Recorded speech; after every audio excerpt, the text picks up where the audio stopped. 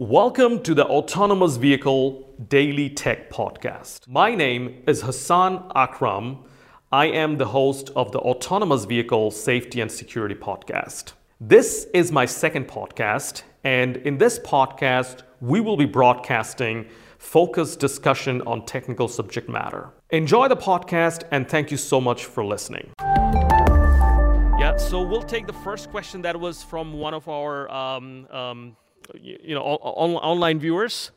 So what's your view on PKI in automotive security? Who wants to take that?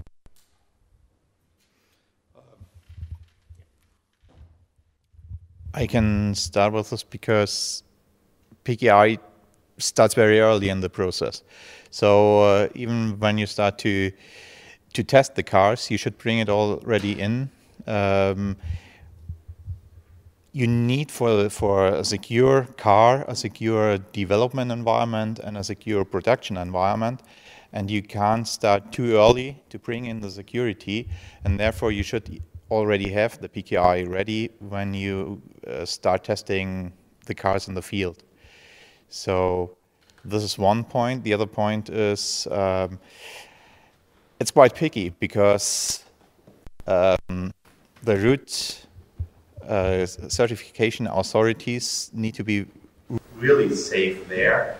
We're talking about millions of cars, and from one OEM they are sharing most times this root certification authorities, and therefore it's essential to take care of the keys there. And I'm not so sure if the OEM is already aware of how much work this will be for them.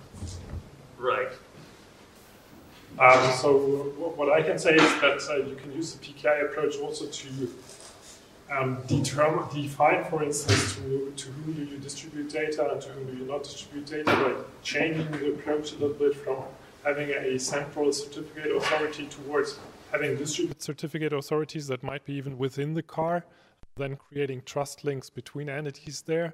And I would say it's like, of course, a promising approach for encrypting data that are stored somewhere, and also for transport security, at least initially negotiating then symmetric keys that you can use later.